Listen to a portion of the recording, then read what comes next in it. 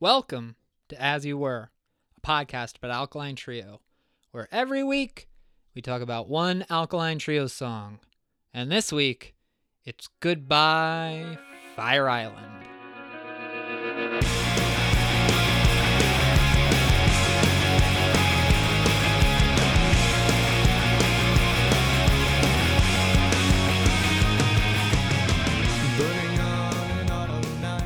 All right, David Anthony. That's me. The year is 2002. Mm-hmm. You're 12 years old. Correct. Your face is full of acne. Incorrect. You're I have ugly. perfect skin. And, well, you got to start wearing deodorant now, buddy. Mm. Now, I know you're a big fan of punk rock music, and your favorite band, the Alkaline Trio. Yes. And I know that you still like that Blink-182 band. I Mhm. mean, maybe they're a little bit too famous and poppy for you, but Mhm. I'm going to give you a little vision into the future. Okay. I'm curious. 16 years from now, Blink-182 is going to consist of Mark Hoppus, Mm-hmm. Yes. Travis Barker, Mm-hmm. and Matt Skiba. Did Tom die? His sanity, we're not too sure of, but now it's Matt Skiba. Okay. He just plays Tom's parts and sings. Interesting. But do they make new music? That's a story for a different day. Fair. Now these three are going to go to a music festival on an island, and Is it the it's Warped gonna Tour? it's like the Warped Tour but for douchebags. So the Warped Tour. And there's gonna be all of these models, and they're going to take pictures with their phones. Interesting. Just roll with it, all right? Okay.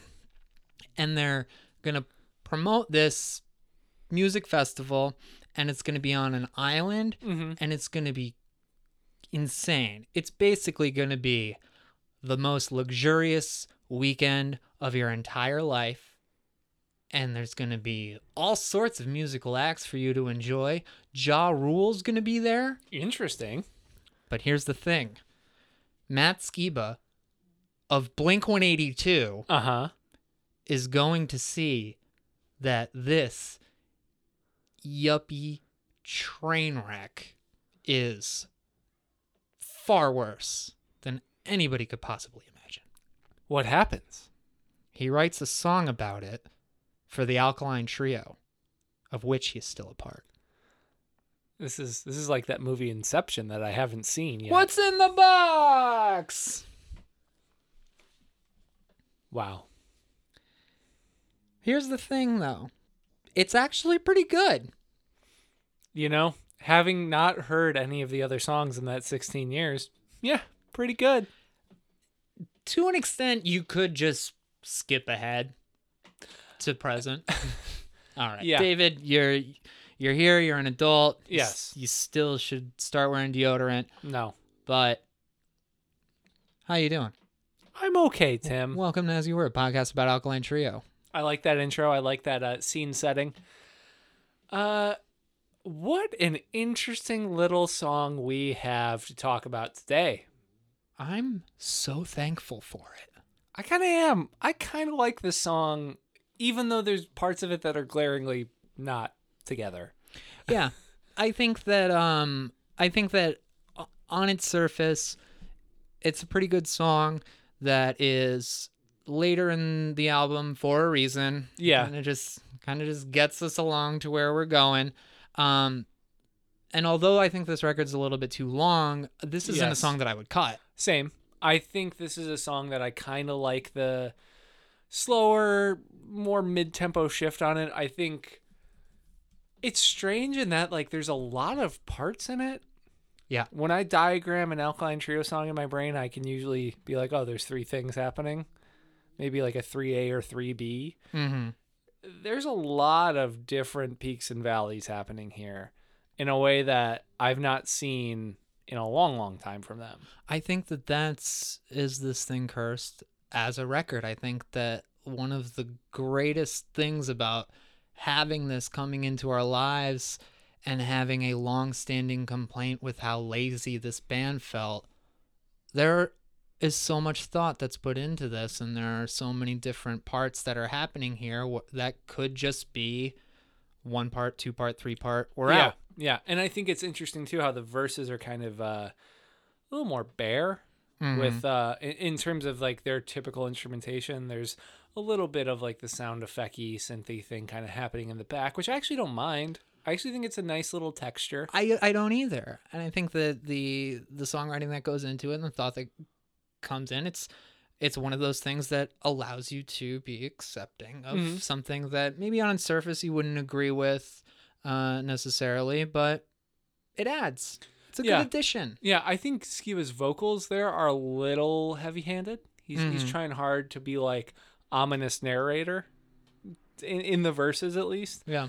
Burning a hole in autumn night. It's like, okay, we get it. I didn't know Matt Skiba was the guy from Suicide.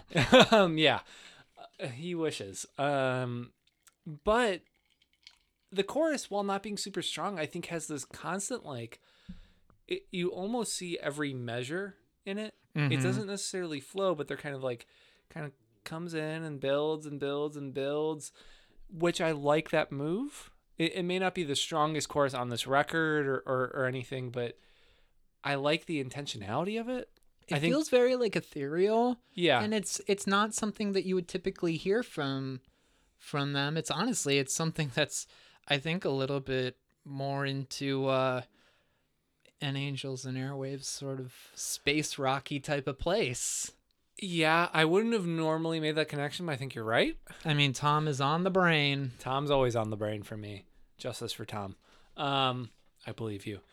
But I really like Derek's playing on this song. Oh, it's so good. I think this highlights a lot of what I like about him, which is unlike a lot of drummers of his ilk, which I think could just kind of pull back and do the same thing there. He's doing a lot of different, flavors in this. I think there's a lot of moments where he'll do something for like a bar or two, where I'm like, oh, that's really nice. I like that. It feels like you are kind of trying to accent certain things. You aren't just laying back, especially in a song that is a little more low key. Yeah. I think, there's almost like 2 bridges kind of happening back to back. Right. There's a lot of interesting decisions. There's really not like a part of this song that just carries forth to the end like you're used to. It's like they never get too comfortable with anything. The chorus changes the tempo, and there's 2 bridges that kind of it's the same thing, but we're gonna just make distinct changes here so that this song really takes a long time, but there are so many different changes that happen, and I appreciate that. No, I do too, and I think there's a little bit of like, I would say maybe the only thing I won't even say dislike, but I think the only thing in a song that otherwise feels like is very intentional and has a lot of very deliberate and unique decisions being made is that I think the woes are a little cheap. Little tacked on. I think they kind of naturally get to there with how Skiba's putting it together, but I wish there was something else kind of happening there. But that's really the only, in terms of musical ideas, even if they aren't all perfect, they're all engaging. It leaves me kind of sitting there going, what's going to come next? What are they going to build to? And I think I have a reaction when the choruses come in a little bit low down and I'm like, not really feeling it, but then it picks back up and you see that was purposeful. It's such a weird document. It's so strange. Have you watched the Fire Island documentaries? Yes, I Did have. you watch them both? I've now seen both, yes. Okay, I've only seen the Netflix one. I mean, they're 2 sides of a similar coin. Right. it's I know that then the Hulu is a little bit more of a background story on Billy, correct? Yeah, who's kind of just like lifetime rich kid shyster is basically the only way I could describe him. Shyster? Why not? Is that like cool? Is it bad? I think that's a Jewish It connotation. is? I think. It sounds like it. Huh. I don't know. I Well, mean, Let's sorry leave not to. Let's leave my slur in the podcast. Well, I think that we're all learning, right? Yes. And I'm not. I'm gonna look it I up. feel a little like I don't want to put myself on like a platform of wokeness or anything like that, but I don't know where that comes from. To me, it feels like it's a little Jewish money slur. I'm looking it up. Uh-huh. Various false etymologies have suggested an anti-Semitic origin possibly associated with the character of Shylock from Shakespeare's The Merchant of Venice, but there is no clear evidence for this. One source asserts that the term originated in Philadelphia in 1843 as a disreputable attorney named Shuckster.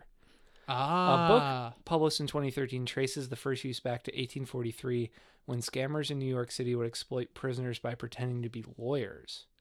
These scammers were disparagingly referred to as shizers, meaning worthless people in British slang, which in turn was originally derived from German Scheiber, literally shitter. Whoa. This is fascinating. That actually. is fascinating. Apparently, it's usually reserved for use against lawyers. Oh, okay. Huh. Well, good to know. Good to know. We're learning together. We're all learning together. I mean, hey, it's no fucking. If I say shit like that, tell me. Yo, for real. I think I'm fine with that. That's the best way to handle. And I would anything, rather right? learn. Yes. Always. Like people who say, I don't understand. What can I? You can't say anything anymore. Just don't be a dick. No, just fucking acknowledge it. Uh-huh. Like Go Bordello, the word you shouldn't say, punks. Right. So, which a lot of people don't know. Anyway. Yeah. That I feel like I've told many people that. Yeah. Mhm. And I understand people being mad about it, but Yes. So a lot of people it's don't. like the term gypsy is is A slur. negative. It's very bad. negative, and the term gypped comes from that. Which So, a lot of people don't know. yes. Anyway, we learned something together. I'll probably still refrain from saying it just because it feels weird. No. Bump it. But anyway, dude's a scumbag. Absolute Scumbag. yuppie scumbag. And I think we're living through a weird point in time right now where I think we're seeing the rise of that type of person. Yes. Kind of like slimy dude who you're like, I don't know what he does for work, but he has a lot of money. Right. And is just always like talking about new business ventures, which always sound fake but are real. He's younger than you. I know. Fucking wild. Mm-hmm. I'm also old and should just die. No. But anyway. No. Anyway. Yeah, I feel like this is such a fucking weird thing to see a song about. It makes perfect sense because it is something where Skiba is directly involved to a certain degree, which is just weird to think about. Like, it's weird for me to think about Matt Skiba as guy who shows up on TMZ talking about a botched festival that Ja Rule helped put on. It's so strange. But here we are. Right. And it's, I think, interesting too when you think about the canon. If this had happened in 2010, Matt's kind of mindset and writing at that time, like this would feel like something that couldn't be an Alkaline Trio song. Like it wouldn't be allowed. This is the most kind of self-aware, and I don't know if meta is really the term here, but it's an awareness that we all know comes from Matt's experience that isn't heartache or right. Well, this song splits a difference in a weird way. One, I think one of my complaints for a long time is Matt Skiba not singing about things he actually experienced, which he is doing here. So cool. But it's also kind of like an entry in the Skiba files where like normally he's just singing about shit like this if it has not happened to him and he's read about it. But now he's directly involved, and that adds an interesting wrinkle to the whole thing. Yeah, it's like you think about it in terms of like if Charles Manson put on a music festival in 1968, then Matt would definitely have a song Yeah, about that. no, exactly, right? exactly. And like that's what's so freaking weird about this to me is just that like he kind of was there. He did have and his perspective Did on they it. go down? Blink-182 came down and saw it. Am I remembering that correctly? They I think they were the first to publicly cancel. Yes. So I don't know if they were there or I don't know the full chronology, but from my understanding is they caught wind that it was going to be a clusterfuck and pulled out before I think anyone else really did. Yeah. So clearly they caught some whiff of something. And what's really interesting about all that to me is that like the song really shows that Skiba had a perspective about the people who were there, you know, and kind of the whole thing, which makes me wonder whether or not they had any awareness of what this was going into it, or if this was just one of the many festivals that Blink-182 plays in a calendar year, you know? Right. And that's what they do now. Yeah, that's all they do now. And granted, you know, they're about to fucking go on tour with Lil Wayne and then play all of Enema of the State. They're in a weird place. It's so strange. And I mean, I love Lil Wayne. Lil Wayne has made one of my favorite rap records of all time. Carter 3 will always be a top 5 hip hop record for me. And I know that he's kind of a joke, but I also that's a whole nother That's a can of different fish. thing. Yeah. He's yeah. There's a I worry about Lil Wayne a lot more than I think people that aren't me do. Yeah. I mean, he was really good, and then has had a lot happen, including doing this weird live mashup of a million. What's my age again? Strange times we live in. Where do you think this is what this episode of this podcast is going to be? It's just us speculating, I think. Where's Matt on that process? That is obviously not, I don't think he's consulted in really much of any way. Mm-hmm. But does he say, cool? Or is he just like, fucking whatever, as long as you're paying me? I think that's a really, really interesting kind of thing to chew on. My gut says the former. I think just because he's living a life that is so beyond what I think anyone expected, himself included, that he's just like, oh, working with Lil Wayne? Sure. Touring with Lil Wayne? Sure. We're going to do this thing? Cool. We're going to like go to this award show? Whatever. We're going to fucking do a weird version of this song for a commercial? Sure. Like, I think he's just totally like, I've never had this experience before. What's he making? Good money. 6 figures? 7? Easy. I mean, what's his yearly take on being in Blink-182? He probably makes like $3 million a year, right? yeah, I would say easily. Yeah. I think his stock has increased dramatically in the past 3 years. Uh-huh. Which, hey, God bless, you know. But he's definitely, even if he's not making millions on top of millions, the band certainly is. But do you think it's like, you know, Green Day has had a guy playing guitar in their band for years. That guy probably has a contract. It's all, he knows what he's making. Nobody asks him anything. They don't have to. Mm-hmm. Is it like that? Or is there... I think, so here's my, here's the thing is, I think Matt's doing better than someone in that situation because he's clearly doing a lot of heavy lifting. If you listen to California, it's bad. But even if you listen to that new song, Blame It On My Youth or whatever, he's singing almost all of the song.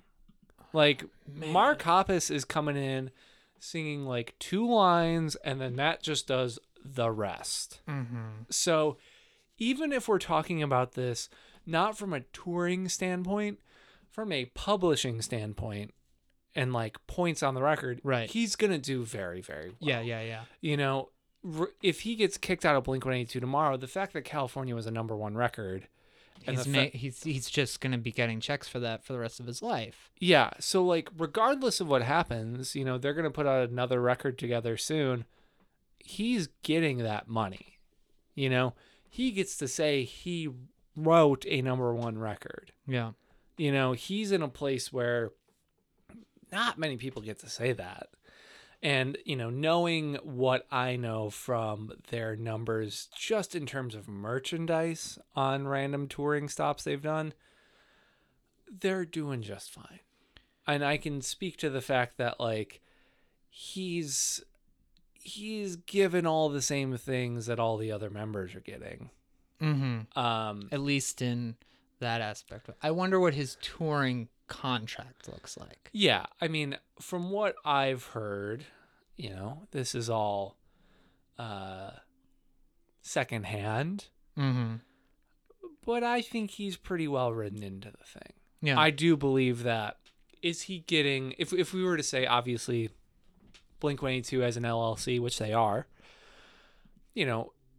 maybe, Mark, Travis, they aren't getting 33%, because they have management and lawyers and accounts and labels. So it all breaks down, right? But let's say conservatively there's 75% left. Mm-hmm. Is that going 25 Mark, 25 Travis, 25 Matt? Probably not. My gut would say it's something like, probably 20 to Mark, 20 to Travis, 20 to Tom, 10 to Matt. I think there's probably a world in which there's no way this band is happening under the name Blink-182 if Tom isn't still getting paid too. Oh, absolutely. So my point is, I think everyone's doing fine financially. And they're like, that bridge is not, it's not like it's been completely mended, but with Tom, but it's better than it was 5 years ago. Yeah. And I do think this is ultimately all play for eventually Tom to rejoin and whatever. Matt's going to be in a place where ideally, if he's smart with all this, he's not going to have to worry about money ever again. But right.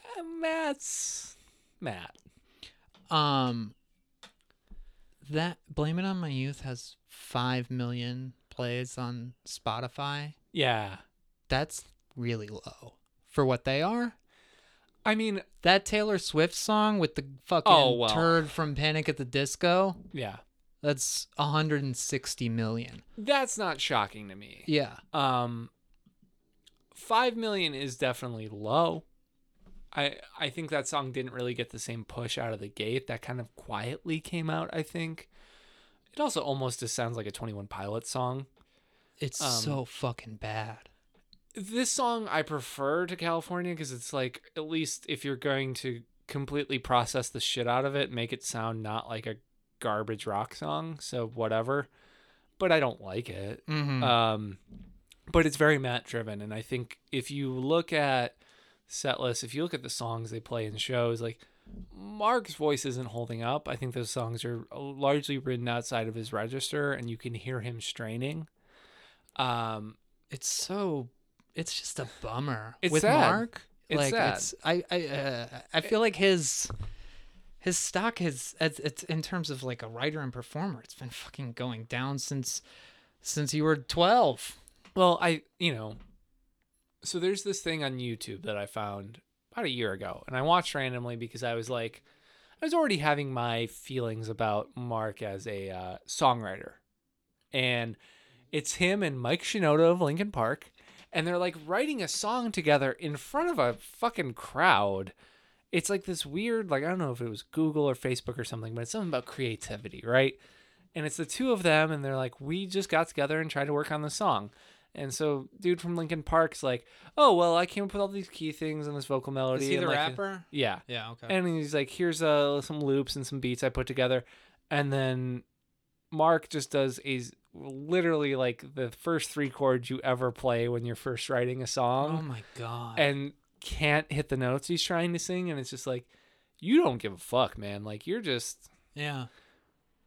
You maybe like being on stage in front of people, but you aren't really trying. And you can see how much like it's weird to have Matt Skiba come in, replace Tom, and then have a set list that's heavy on Tom songs. Mm-hmm. But look at where we are. Yeah. And honestly, Matt would be a better replacement for Mark because their vocal register is much closer. Yeah, but he doesn't wear shorts that are that big. Yeah. But he wears a lot of embarrassing clothes now. It's interesting, I think, looking at Blink and looking at the business acumen that has been there from the very beginning. Oh yeah. The idea that they're getting famous and just wearing Hurley clothes the entire time, like that felt weird to me when I was in 8th grade. And they had a Hurley sponsorship or whatever. Yeah, and then a clothing company and like all of this like weird shit. And I've got a lot of love for Mark Hoppus, but Mark Hoppus is a businessman. I mean, the fact that they called their website loserkids.com and it was a Blink-182 website where you could also buy like CDs from other bands and like clothing and shit. I never knew that. Yeah, like that was shit. Like they were always on that hustle. Mm-hmm. So hey, fucking God bless. Yeah.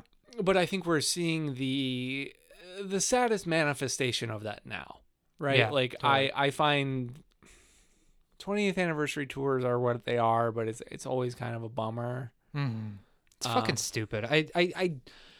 The whole culture and Fire Festival, I think, is the ultimate manifestation of festival and anniversary culture, which I know those are two pretty separate things, but it's been interesting to watch the past 10 years of music, especially music with guitars, be completely driven by reunions and nostalgia. Yeah.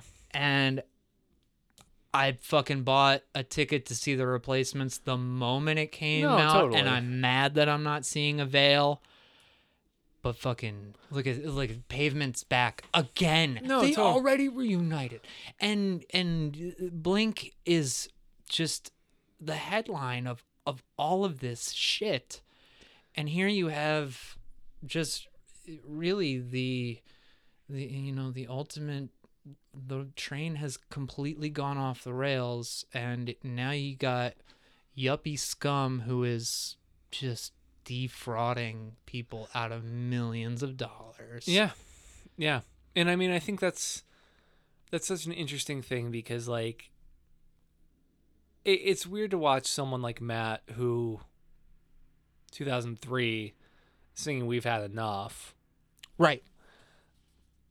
Now singing about like Fire Festival, which with he was intimately involved. And like, again, I don't fault the dude for like, if Mark Hoppus had called me and was like, hey, do you want to replace Tom in Blink-182? I'd be like, yeah, sure, fuck it.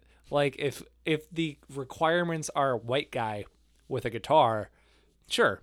Yeah, fine. And I think that we have enough of an understanding of how fucking works to look at what Matt's doing and just be happy for him. There's like not a single part of me that finds any fault in it, and even the artistic compromises that come with it. Fucking dude, get paid. No, totally. So like I'm with all that. It's just so weird to be like the only two songs they've ever really written that have at all addressed like the music industry or even like anything resembling like political philosophy kind of come out in those two spots to a certain degree. Yeah. Like, not that they were apolitical.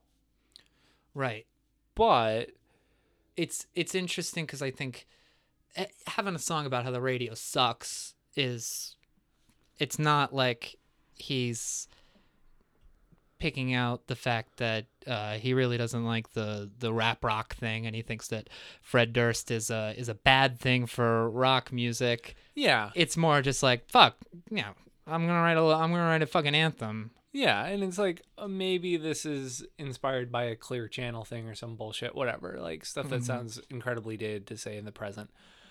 But yeah, it's he's singing about on Goodbye Fire Island, like directly entitlement and like waste and human waste and like, like just like corporate disinterest and fraud and like all these things that are like pretty fucked Yeah. and like ongoing and just a part of our world. So it's like this song does give me that view of like, all right, you're not completely disconnected from reality. You may love motorcycles and fucking reading In Cold Blood for the 12th time, like whatever. Yo, don't you talk badly about In Cold Blood in this studio. I love In Cold Blood, but he's literally been posting about it every day on Instagram for the past week. Perry. So, that's cool. But word up to Phil Seymour Hoffman. Yes. I miss him so much. but yeah, I don't know. It's just an odd thing. It's an odd thing to have as a document of a very specific time. And I wonder how we're gonna look at this song in 10 years. I think that it's what he has to say about it to me reflects an understanding that he didn't just go to an event that exists on an island, Mm-hmm. quote marks. Yes. He sees it for what it is, and he Yeah. sees it as a representation of a vapidness in culture, and also this like new wave of entitlement and where this is all leading us. Mm-hmm. And the amount of literal garbage that comes at the expense of something that only exists on your screen, Mm-hmm. and the effects of that, and the disconnect that it's kind of just how things are going. Yeah, I mean, the line that jumps out to me, and it's probably just tossed off, but every time I hear it, it's basically the second line of the song where he's saying like, "Piece of me is set alight," right? Mhm. And it just makes me think he's more self-aware than I'm giving him credit. I think Yeah. he's aware of his place within it and the things that he has maybe given up in order to get to a place where he's afforded certain opportunities, financial or otherwise. It's so interesting to consider that disconnect that is just kind of inevitable for Yeah. people that are in a position where you go to an island to play a 45-minute set Yep. for people who paid thousands of dollars to go. Mm-hmm. His own feeling of guilt within that, and responsibility, yeah, it's very real, and I think that he's wrestling with that, and it is reassuring, I Yeah. think, because I think that Matt is a person who we are tied to for life, Yeah. in terms of not only somebody who expressed how shitty life can be or how great life can be, Yeah. or just put it into terms that helped us. Yeah. He's a part of a movement. He's a part of an ethical thing. Mm-hmm. And like my punk ethos, I hope never dies. Yeah. I don't think I ever want to look at my life and not think about being in a room with people and the community. Yeah. And people got real mad about the cop thing, Yeah. Yeah. but I think if Matt Skiba was like a blood-hungry Republican, that would hurt Yeah. really bad. And that moment of self-awareness and understanding that you're maybe a part of something, not to say that he should find fault to an extent that he feels like he shouldn't be doing it anymore. And Yeah, there's totally. it's not like that. It's just like that's reassuring, I think. In I a, I in mean, a I real think way. I think yeah, I think him being as outspoken as he has been about like animal rights and work towards that type of stuff, doing the Plea for Peace tour, being on the Rock Against Bush comps. I don't think he's a right wing jagoff, No, and but right. he's misstepped, Mhm. and that's fine. We all do. I did earlier on this podcast. We discussed it at length. So like it's about what you do with that. I do think there has been with the cop thing, I think he's just naive. And I think he hasn't had an experience with police officers in any negative way because he's just being moved through rich people places by venue security and police officers and has been for 5 years. And his interactions with cops have probably been cops that are fans of his music and Yeah. want to tell him that. Yeah. And I just I find a lot of power in that line that you point out, that a piece of me has been satellite, because it's you're never not part of something that is negative. Yes. And always knowing that and always being aware of that is at the very least what we can all do. And going back to it's funny that we had this conversation about about words and conscious language.